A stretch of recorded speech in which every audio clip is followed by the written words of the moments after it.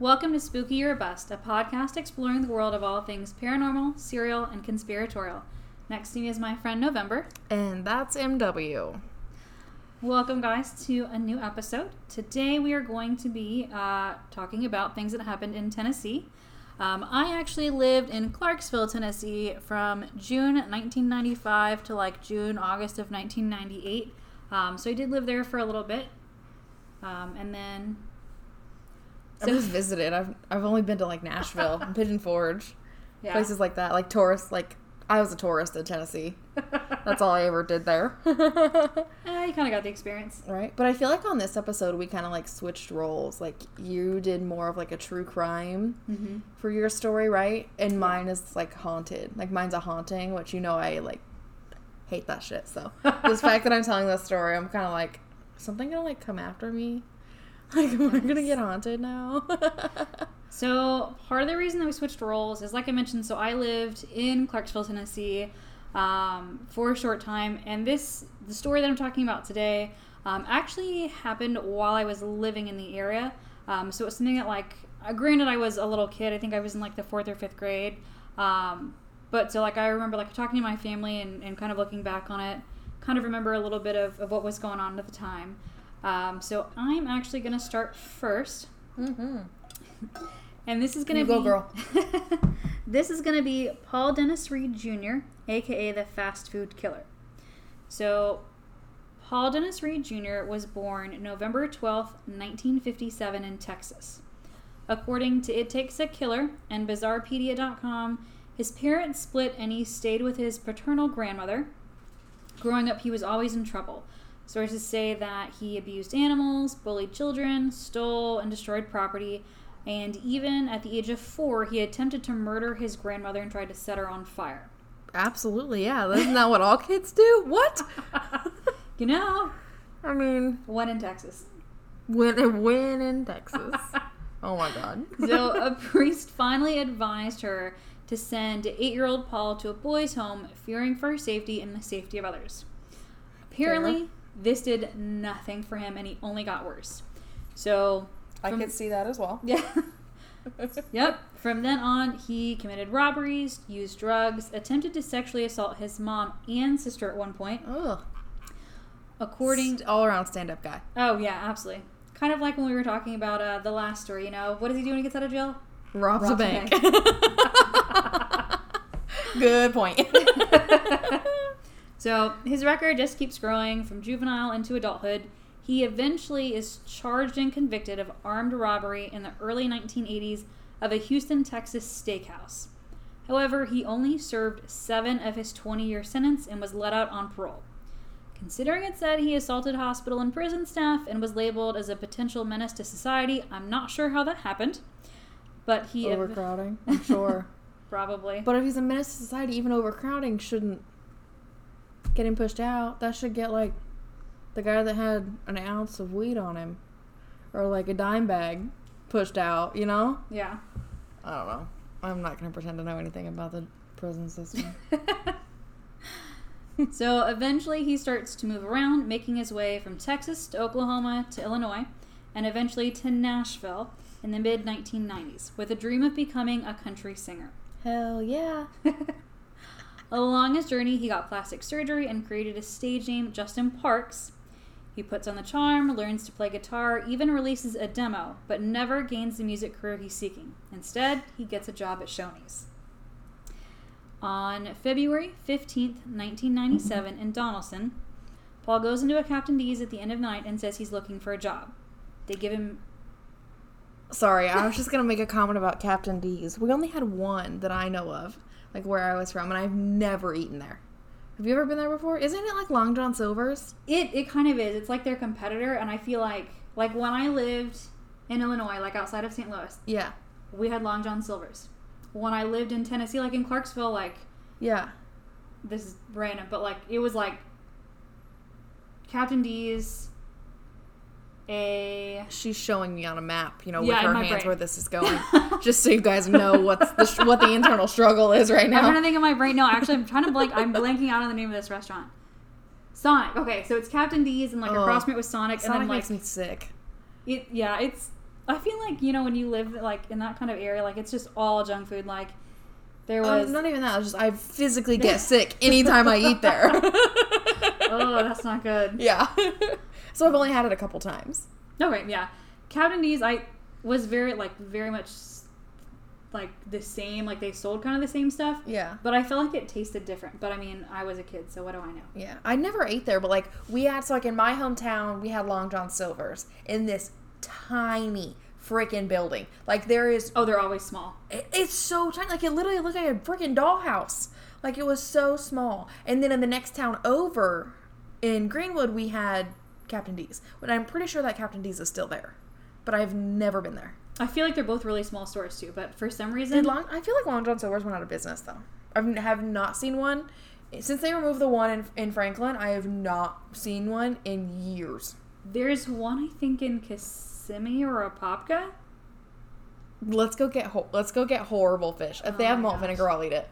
Oh, they do have malt vinegar. Oh yes, I will eat the shit out of that then. Their chicken and their hush puppies are like my favorite thing. I love whitefish, French fries, and malt vinegar. As weird as that sounds. Oh my gosh, we're gonna have to do this. Yeah, I got addicted to it as a kid. Like my papa used to take me whenever we would whenever we'd go to Florida on vacation.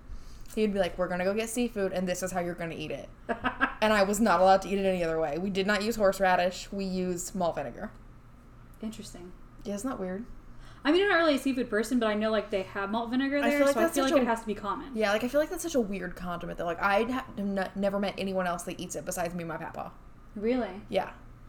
I don't know. I think that I just always associated that with seafood. Yeah. Because I always remember like that's all I eat it on. doing it. Yeah. And French fries. It's delicious on salty as fuck French fries. That sounds weird. Anyway, continue. So I like salt and vinegar chips. I like salt and vinegar French fries. That's fair. But I don't like salt and vinegar chips. So why I like that, I don't know. As long as you eat it, that's all that matters. Thank you. I don't know how we got into this tangent. Please continue. I'm very sorry. Anyways, so he goes to Captain D at the end of the night. He says he's looking for a job. They give him an application and he leaves. He comes back the very next morning with the application, talks his way in, and he kills the manager, Steve Hampton, who is 28, and Sarah Jackson, who is 16. Oh, man.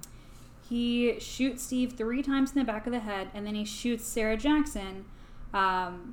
He continues to go about his business, but realizes she's still alive. Paul actually finds her trying to pull herself up after having shot her, and then he shoots her 2 more times. He takes a surveillance tape and leaves with the money. According to It Takes a Killer, the timeline is, so 8:15, Steve talks to the regional director for 15 minutes. At about 8:54, 8:55, a woman drives past and sees 2 men in the doorway talking. At 9:30, a man is driving by and sees a man walking to his car from the entrance. At about the same time, another employee who is coming in to start their shift, Michael Butterworth, shows up to the work and sees the tables on top of the chairs. Like when you close a restaurant, you put the tables on top of a chair and then you like sweep them off the floor. Yeah. So he comes in and sees all that still kind of the same way, and the door is locked. So he tries to get in. He can't. He goes to a store nearby and borrows their phone to call the store, but no one answers. He then calls another employee whose dad is a cop to try and get help. Nashville police get in and find bodies.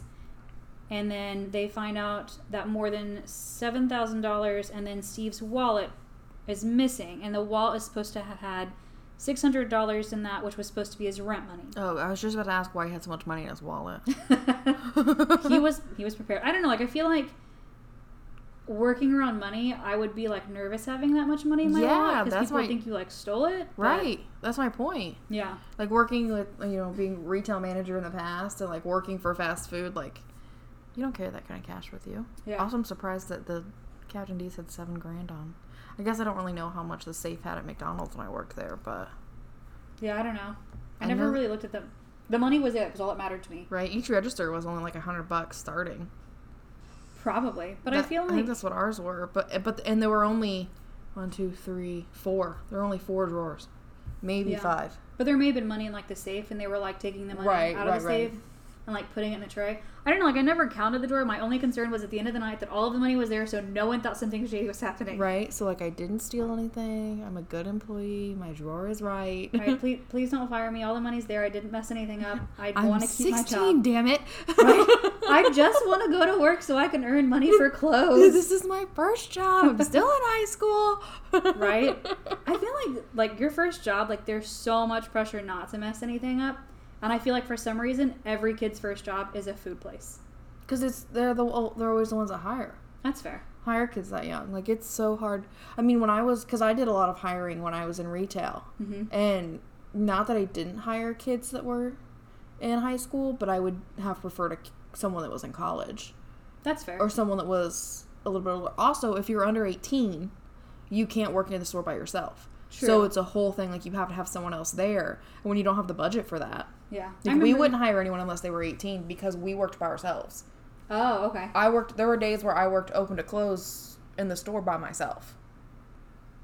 That sounds rough. I know, like... Oh, it was horrible, but... That does sound terrible. When I worked at Popeyes, I know, like, you had to be a certain age to work the fryers. But I think other than that, I feel like, not even just fast food. Like, I know, like, when I got my first job, I felt like I had to, like, fill out an application, and, like, I had to have an interview, and I feel like I had to, like, impress somebody. Yeah, because you're so young. Yeah, and, like, then I went to IHOP, and I don't even think I submitted an application. They were like, you worked at IHOP? Yeah. Why did I not know that? I worked at an IHOP. I worked at a Texas Roadhouse. And I feel like when I went to the restaurants, yeah, I felt not even like there. I just didn't feel like there was any pressure. Like, you went in and like you just talked about like what your interests were, and they were like, okay, you start tomorrow. But like when I applied for Burger King, I felt like so much pressure. Weird. I don't know. Maybe it was my first job. I don't know. I think restaurant versus fast food was completely different as far as getting a job. That's fair. That's fair. Because I mean, restaurant, like, as a server, you're in control of how much money you make, basically. That's true. Because if you're a dick, you're probably not going to make as much money as a server that smiles all the time and is really nice. Yeah. As bad as that sounds. I remember we had to watch a video at IHOP, and like the one thing that always stuck out in my mind was in the video, it was like, you want to make sure that you check on your tables, but you don't hover over them. Yeah. And like you had to gauge, like, and the video was like gauging, you know, like, does it seem like they're celebrating something special, want to be left alone?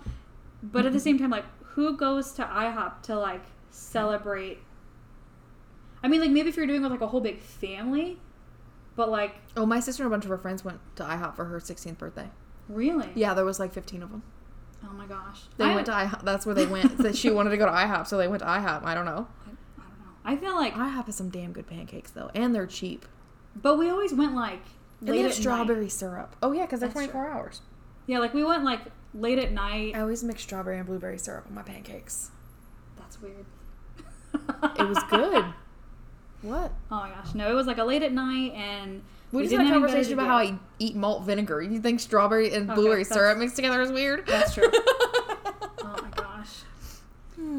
Well, so this poor man lost his wallet with his $600 in it. And his life. This is true.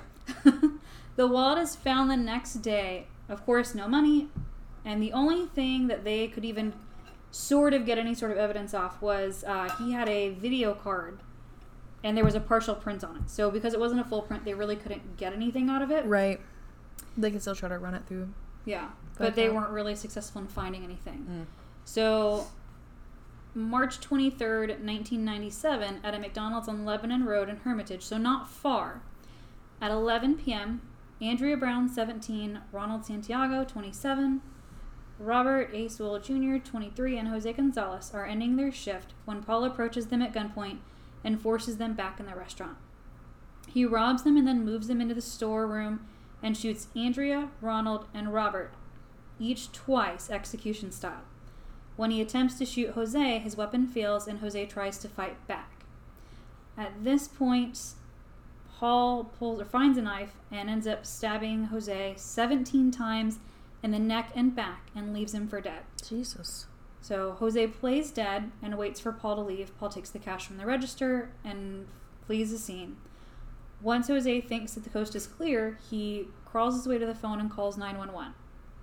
When the police arrive, Jose is taken to the hospital, treated, and actually survives. Hell yeah. Right? Talk about a survivor. Go, Jose. The only problem is when the police speak to him, the description he gives of the killer does not match that of the Captain D's attacker. Okay. So at this point, they're trying to figure out if it's the same person. Correct. And at this point, you have to think in the 90s, these are kind of small towns. Right. Everybody's now on edge. Like, if they haven't already thought about quitting their job at fast food place, they're probably thinking it now. Yo, for sure. And the cops are kind of circling the areas and trying to figure out, okay, if he's going to hit somewhere next. What's it going to be? Yeah. So, like, you have to try and canvass all of these areas and all of these fast food places. Yeah. So. Sorry, what was that restaurant again? That was McDonald's. So first was Captain D's, and then this is McDonald's. McDonald's, okay. Sorry, I've been up since 4 a.m. So, like, and it's now almost 7 o'clock, and I am not in my right headspace. So if I ask multiple questions, just either ignore me or... You can do it! Thank you. Okay. Oh my god, I'm struggling. So, on April 23rd, 1997... in Clarksville, Tennessee. So this is about 50 miles, depending on who's driving. And this is where you're from? Yes. Okay. Or not where you're from, where you lived for a while. So my aunt and my cousins still live there. Okay. Actually, two of my aunts. So they still live there, but like when this happened, it was my mom, myself, my sister, and then like my aunt and uncle and their kids. Okay. So again, this is about an hour. I mean, like honestly, it really depends on who drives. My Uncle Pat used to drive so fast. Yeah. So about an hour, depending. So at a Baskin Robbins, Michelle May, 16, and then the manager, Angela Holmes, 21, they're closing up their shop at 9:58. The last customer leaves. Paul convinces them to let him in and takes the money and forces them into his car. At 10:10, Michelle's brother arrives to pick her up. Craig waits 15 minutes and then tries the door, realizes it's unlocked, goes inside, but no one's there. Immediately thinking something's wrong, he calls 911. Mm-hmm. The cops don't show up until about 10:50. So it's been an hour? It's about 40 minutes. Okay. Well, because he gets her at 10:10, he waits about 15 minutes, so it's less than that. Okay. But so they arrive at about 10:50, 10:51. They find the top of the floor safe on the office desk. Both purses are still left behind, but about $1,200 and the videotape are gone. They do find a shoe print, but they don't find the girls. Okay. The next morning at Dunbar Cave, Angela's body is found face down in a shallow part of the lake, and then Michelle is found in the woods about 100 yards away from Angela. Their throats were slit and they were stabbed. Angela, her throat was slit so bad she was almost decapitated. Ugh. And Michelle was stabbed 14 times. So at this point, he's like just liking the murder. Yeah, he's definitely escalated. They do talk about it. They say that at this point it seems like, or when they find him, mm-hmm. it seems more like he's into murdering as opposed to the money, because they still find some of like the money, like some of the money that he takes from the register. You know, obviously when you think about at a fast food place, a lot of that is coins. You think like they probably have like rolls of like each set, you know, like I think quarters was like $10 and like mm-hmm. it went down from there, but like they found jugs of just the coins. So like Weird. He never like deposited them or anything. That's so weird. Yeah. Like why wouldn't that just weigh you down? Like why would you take the coin? Unless they had like a separate bag or something. Well, they find them at his house. Like when they find all this later, that's mm-hmm. where they find it, and that's where they're kind of like, maybe he was enjoying the kill more than the money, because he's obviously not spending the money. Oh, okay. I see what you're saying. Okay. So at this point, you know, they still don't really have much to go on. They're, you know, obviously trying to source out all their leads, see what they can find. Mm-hmm. Not really coming up with enough to go after any one particular person. So Mitch Roberts, who was the manager at the Shoney's where Paul was a short order cook, Mitch Roberts had previously fired Paul in February, a few days before the Captain D murders, after he threw a serving plate which hit another worker. Well, fair for being fired. Yeah. So there's actually, and you can look this up on YouTube. So the night that Paul shows up at his house, they think they're gonna have to put their dog down And so kind of all the family's all together, like kind of having this like one happy moment before the sadness comes. Right. And so the son actually is videotaping kind of this moment. And you see at the very end of the tape, Paul actually shows up at the door and you like see him in the videotape. Oh, that's creepy. Yeah, so it's like He's later just, like, standing there? Well, he like comes to the door and like kind of like waves or to get their attention. But so he shows up. So Paul shows up at Mitch's house and asks for his job back. Mitch tells him they can work on it tomorrow, and he walks Paul out. At this point, his wife is kind of like, something seems off. This is kind of late at night for something to be going down. Like, right. Like, why is he here right now? Yeah. Yeah. So, like I said, he walks Paul out to the car. At this point, Paul tells him he has proof in the trunk of his car that other employees are stealing from work, and he wants to show him. So Paul shows him, like, he opens the back of his trunk. He shows him that there are prepackaged steaks from Shoney's. And at this point, Mitch realizes that Paul's car matches the description that they are looking for because at the one of the few tips that they had to go on from everything that happened at Baskin-Robbins is a red car that was seen both at Baskin-Robbins and then at Dunbar Cave later.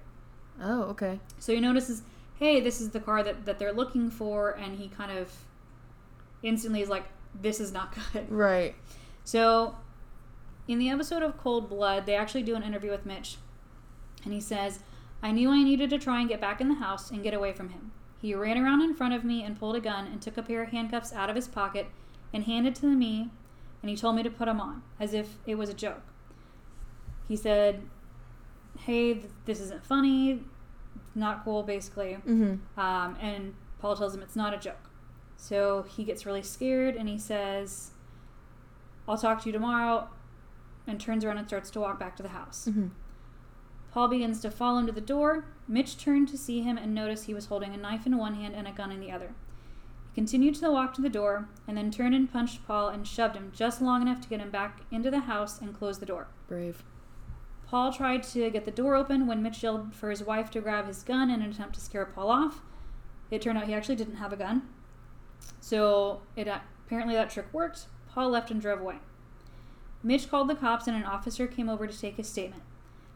As the officer was getting ready to leave, Mitch's phone rang, and it was Paul wanting to patch things up. Okay. Yeah, sorry I pulled a gun and knife on you, but can we still be friends? Yeah.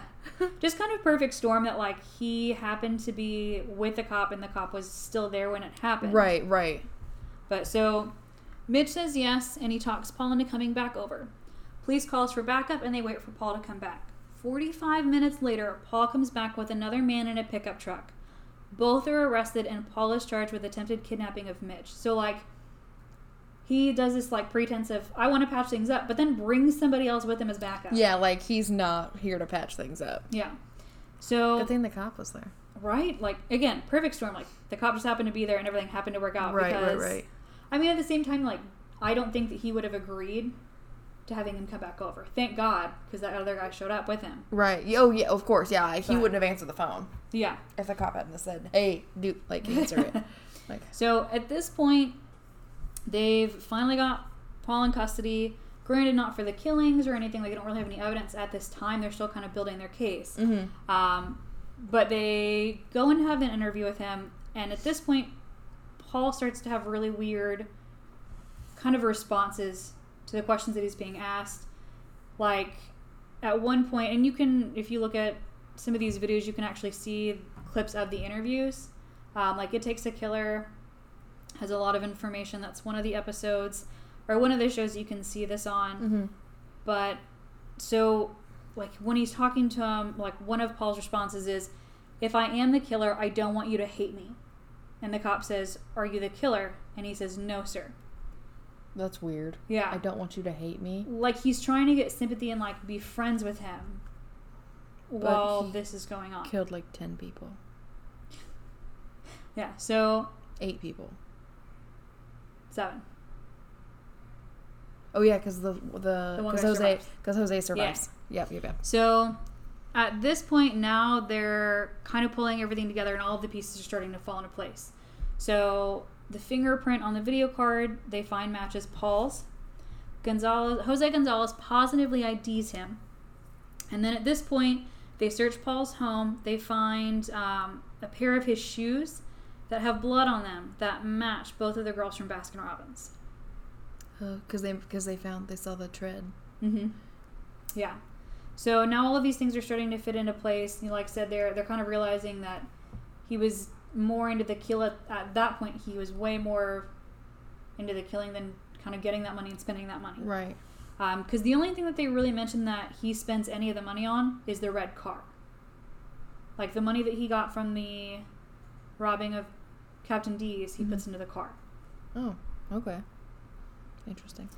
So when he goes to court, he's found guilty in all three cases of murder and sentenced to lethal injection for each one. His lawyer tries to claim brain injury and diminished mental capacity. So they point out a lot of things, like there are certain things that Paul will try to deny or appeal or go against, and others that he wouldn't. So it was very erratic behavior. So they tried to plead insanity. Essentially. That's so hard to get that plea. Yeah, so they talked about, so he tries to appeal some verdicts and not others. Professing his will to die as sentenced after having fought to avoid such a fate earlier in his defense. Mm-hmm. At the same time, he starts becoming paranoid. He says some of the defense team he thinks are actors. At one point, he thinks that the government is trying to use mind control. Oh, Jesus. Yeah. So in cross-examinations, the prosecution, of course, attempts to, say that all of this is made up, that he's faking it. They say, that he's just a crafty con artist. He's kind of making all of this up as a defense mechanism to, of course, lessen those sentences. And they go back and forth. Like I said, so they do convict him and, tell him he's going to die by lethal injection. Mm-hmm. But it keeps getting stayed. So, when they try to appeal this and say, he's not in the right mindset. Mm-hmm. And there's even one point where it is actually stayed because the state is going back and forth saying, is this right to do, lethal injection or, other forms of killing? But he actually doesn't make it that far. He actually goes into hospital on November 1st, 2013 in Nashville General Hospital, and he dies from complications to pneumonia, heart failure, and upper respiratory issues. Oh, wow. Now, while those are what he was charged with, they also tried to connect him with two other cases. They tried to connect him they said he was a suspect in the 1993 Brown's Chicken Massacre in Illinois, so one of the places that was known that he had stopped at. Yeah. Where 2 robbers killed 7 employees, and the description actually at one point matched Reed's profile. His alibi, however, checks out, and 2 people are convicted of the crime. The second case is he was a suspect in a Houston area killing of 3 people in a bowling alley, for which Mac Sofer has twice been convicted. And a lot of these, like I know we talked about and I'd mentioned in the beginning, he did release a demo because the whole reason for coming to Nashville was to become a country singer. If you check out, so either It Takes a Killer Season 1, Episode 22, and Cold Blood Season 3, Episode 13, there's a lot of video footage. Like I said, you can see where he's interviewed and starts acting really weird. You can hear the demo. So there's a lot of information you can see on these as well. The demo. That's what I'm here for. Look, I'm not here to judge. But he definitely was not going to succeed. Oh, I'm sure he was amazing. I bet he was absolutely just the best, most incredible singer. Like, for sure. 100%. Like, he's got this in the bag. He definitely was planning on making it. It's good to have dreams. Absolutely. You got to start somewhere. It gets you to where you need to go. You're right. Oh, man. Well, that was good. That was interesting. I hadn't heard of that one before. Yeah. That was cool. Not cool, but, like, good story. Like, I remember the one thing that I was looking back at this, and like I said, living there, I remembered the Baskin Robbins portion of it, because when we were there, it obviously changed, like, the atmosphere in the area around you. Like, you think of living in a small town where people feel safe and comfortable, Like, I was talking to my mom, and she was telling me there was this one night where we were having a sleepover with my sister and my cousin and some of their girlfriends. Mm-hmm. And my cousin, so they were twins. So the girl cousin was staying with us, and then her twin brother showed up with, like, a couple of his friends, and they just, like, crashed the party and, like, silly string, and we were playing on the street late at night. Mm-hmm. And then when this happened, like, all of that went away. Right. Everyone was very, you need to be inside close to the chest. Yeah. Like, you need to be inside, and So I mean, it makes sense. It's like, to react that way. I mean, I would be the same way. Yeah, it definitely changed everything, and I always remembered the Baskin-Robbins part of it. I never really remembered, or I think maybe kind of knew or paid attention to the fact that, like, there were other people and other places that were involved in this whole one story. Right. Like, it was more than just the one, because you were probably too young to remember the others, but obviously the one in the town you're living in is going to make a big impact. Yeah, that's the one that you remember, not all of the other stuff. Right. Damn. What a time to be alive. Shit's crazy. People are crazy, man. But and now we get to hear your spooky story. I'm so excited to hear you cover this. Spooky story. Hopefully I can get through this without, like, making a complete fool of myself. Because, like, I feel like I can't even see. Like, all these words are blurring together. I have faith in you. Thank you. I appreciate that. But my story is The Legend of the Bell Witch and the Bell Witch Cave, which I think actually you gave me this suggestion when we were, like, going back and looking at things. I just remember you talking about it, and I was like, I'm going to look this one up. So, remember, fourth or fifth grade, dumb kid. Yeah. Dumb kid. Okay. So my sister and my cousins and I would tell, like, ghost stories, and the apartment complex that was next to ours, where my grandma lived, was Bell Forest Apartments. And so we thought, like, oh, we'll do a seance, and like, we just talked, like, that story of the Bell Witch just, and granted, like, it's not in the same town. Like, there's a distance between them. Yeah. But somehow, like, we learned about that story and just legend. Yeah. Like, legends get passed down from generation to generation, and so, I mean, and this is, like, the legend, like, where I got most of my information from is bellwitchcave.com. So, like, they hella profit off this. Like, you can tour the cave. It's right up next to the Red River, so, like, you can go tubing. You can, I mean, there's all kinds of stuff you can do. There's, you know, not just cave tours, but there's also, like the grounds tours. Like, the part of the cabin is still there, so there's, like, a cabin tour and, like, all kinds of stuff over there. But this story starts with John Bell and his family. He is a farmer from North Carolina, and in 1804 they decide that they're going to settle in Robertson County, Tennessee. So his farm consists of 320 acres, and like I said, it's right up next to the Red River. So it's said to be, for the first 13 years they live there, very quiet, very peaceful. You know, they have a great life. They were members of the Baptist church there. John even became a deacon. So, like, they were having a great, grand old time.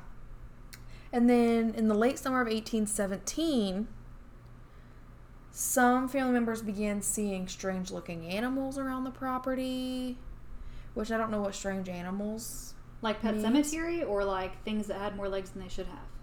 I'm not sure, but I just like to think of, like, the animals from Avatar, like the animated show. Oh, okay.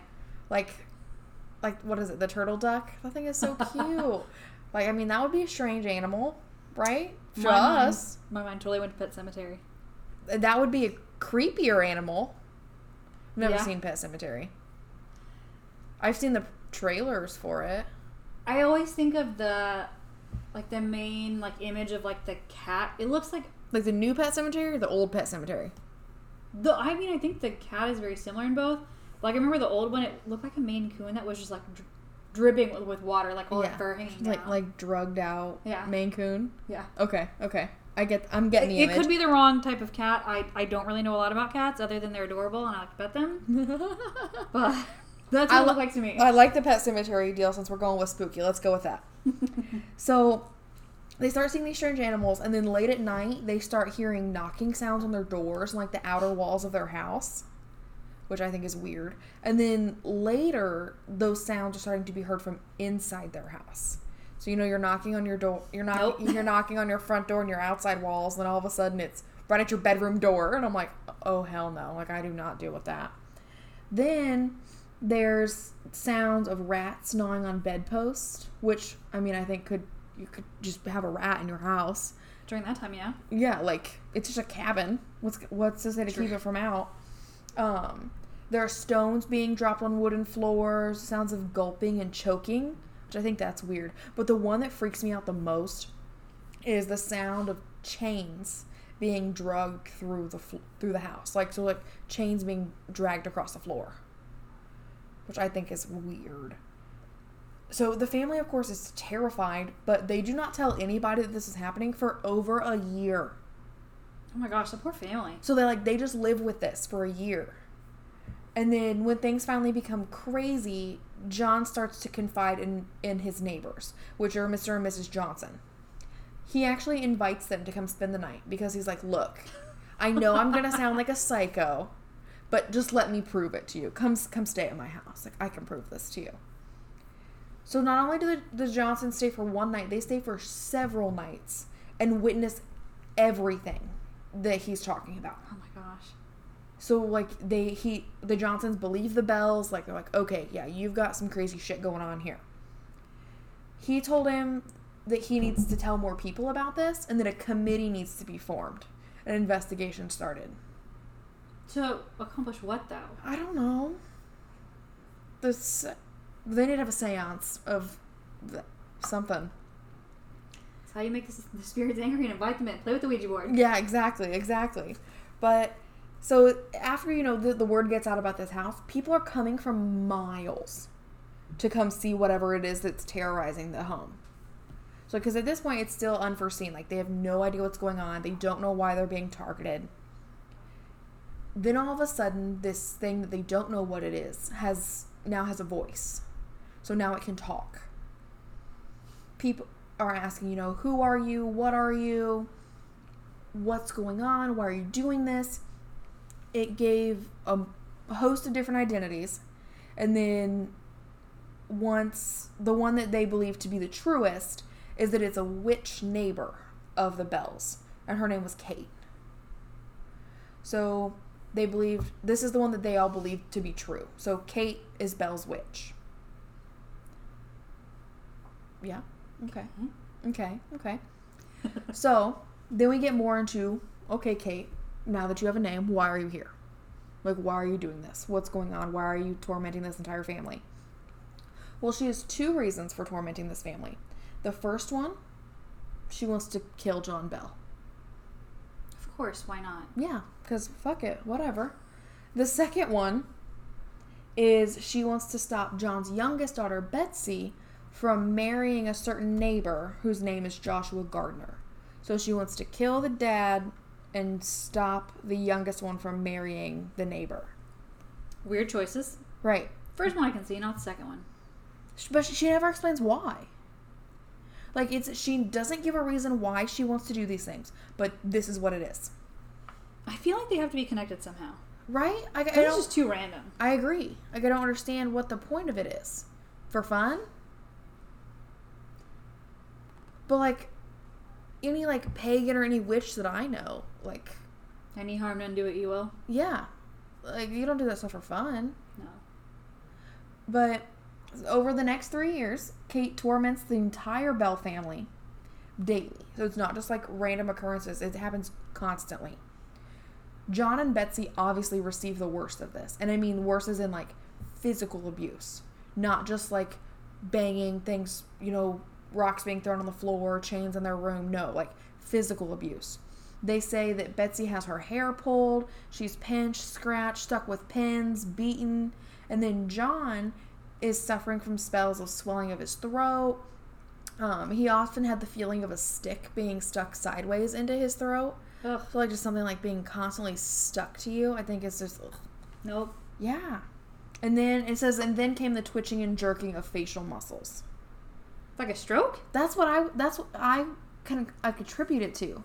Like, if the whole family just made this up, Yeah, it would sound like he was having a stroke. And he was beating her.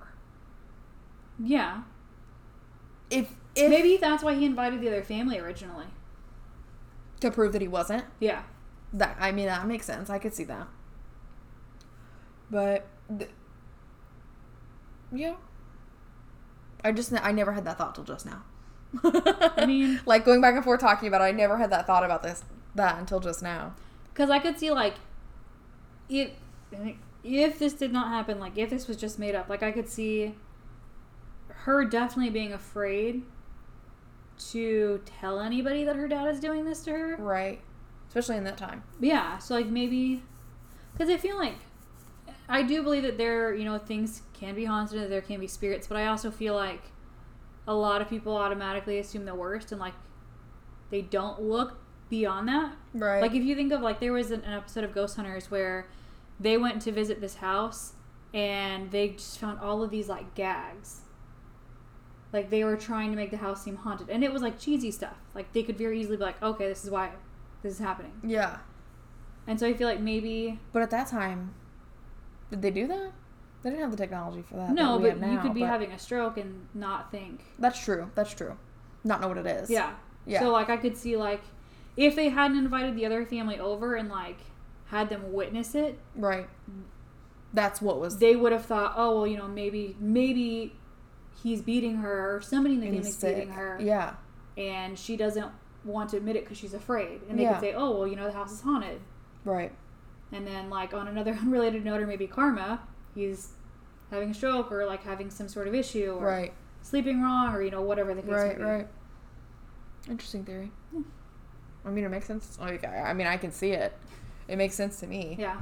But at this point, it's said that Kate starts, like, blasting him with curses and hideous threats and all of these other things. And, John is just becoming weaker and weaker and weaker. And so was Betsy. Like, they're both just... degrading, basically. But Kate is also becoming very well known as not to just the locals, but from all over. She's drawing huge crowds. People are here to see her. They want to get the shit scared out of them, basically, I guess. But it says that Kate is intelligent in many things. The main ones being the Bible and people's past and future. So she can tell you what happened to you and what is going to happen to you, apparently. That'd be kind of cool. I don't know if I want to know my future. I like to think I do, but what if I don't like it? I mean, there's parts of it I would like to know, but not all of it. That's fair. Yeah. Like, I don't want to know how I die or something like that. No, absolutely not. Because then it's like a self-fulfilling prophecy. Like, you're so afraid of something happening that you end up making it happen. Yep, exactly. That's what I think about it, too. But... yeah. Winning lotto numbers would be nice. True. Just to know that I will eventually, hopefully, be a millionaire. Yeah. But Kate finally accomplishes her mission for the reason why she's at the Bell Farm. On December 20th, 1820, John Bell dies. So she has officially accomplished this. It's believed that Kate actually poisoned him. And she was like, yep, I did it. She took full credit for his death. Then in March of 1821, so about 3 months later, Betsy breaks off her engagement with Joshua Gardner, which is the second thing she wanted to accomplish. Oh, wow. So they're basically done. At this time, Kate's like, okay, I accomplished what I came for. I'm done. I'm out. And she said, I'm going to see you guys in 7 years. So in 1828, she actually does return, supposedly, for a few short weeks. And during this visit, she came to the home of John Bell Jr., so John's son, and had long talks with him about the past, the present, and the future. She made predictions for the future. She also said there was a reason for John Bell's death, but she never said what it was. She's like, yeah, there's a reason I killed your dad, but I'm not going to tell you what it is, because fuck you. That's maddening. Like, I want to know. That's how I imagine her saying that, because fuck you. Like, I would want to know. Why? What did he do to you? Let me make amends. Yeah. Like, how am I supposed to know what I did wrong if you don't tell me? There are some things, yes, you should just know what you did, right from wrong. Yeah. But there are other things that maybe you didn't realize. How am I supposed to make amends if you don't tell me what I did wrong? I still feel like that has to be connected. like their family and the family that she's not supposed to be getting engaged to. Yeah. Something had to have happened between them that affected Kate. Right. To make her so vengeful. I agree. And it has, because like she terrorizes the whole family, but she like locks in on these two. Yeah. And she like really hates him. Yeah, I feel like the breaking up of the engagement has more to do with that family than necessarily her. Yeah. Because she doesn't, It doesn't sound like she's around. After she kills him, she's not really around. Yeah. Or no, that's not true. She did go, she was still around. There's just not much information. Okay. Because she left in 1821 and came back in 1828. So there's your 7-year mark. Yeah. But I just think it's odd. But then, like, so after that visit, she's like, okay, I'm going to be back in 107 years. So that's 1935. Weird. Yeah, it says that it's believed that she never actually left the area at all due to the strange things that occurred in and around the town. And, like, the Bell Witch Cave, which is supposedly where she lived and where she stayed. Mm-hmm. But I find it so odd. And I found this quote on this website as well, which I thought was crazy. Hold on, I have to make it bigger because I can't read. Oh, okay. So since these interactions obviously date back to 1817, this is way old. But former President Andrew Jackson was quoted as saying, "I had rather face the entire British Army than spend another night with the Bell Witch." They only spent a couple nights on the farm. But he would rather, obviously face death. Yeah. Than to stay on their farm again. Huh. And, like, Andrew Jackson is crazy. Like, if you ever read anything about his presidency, like, he's crazy.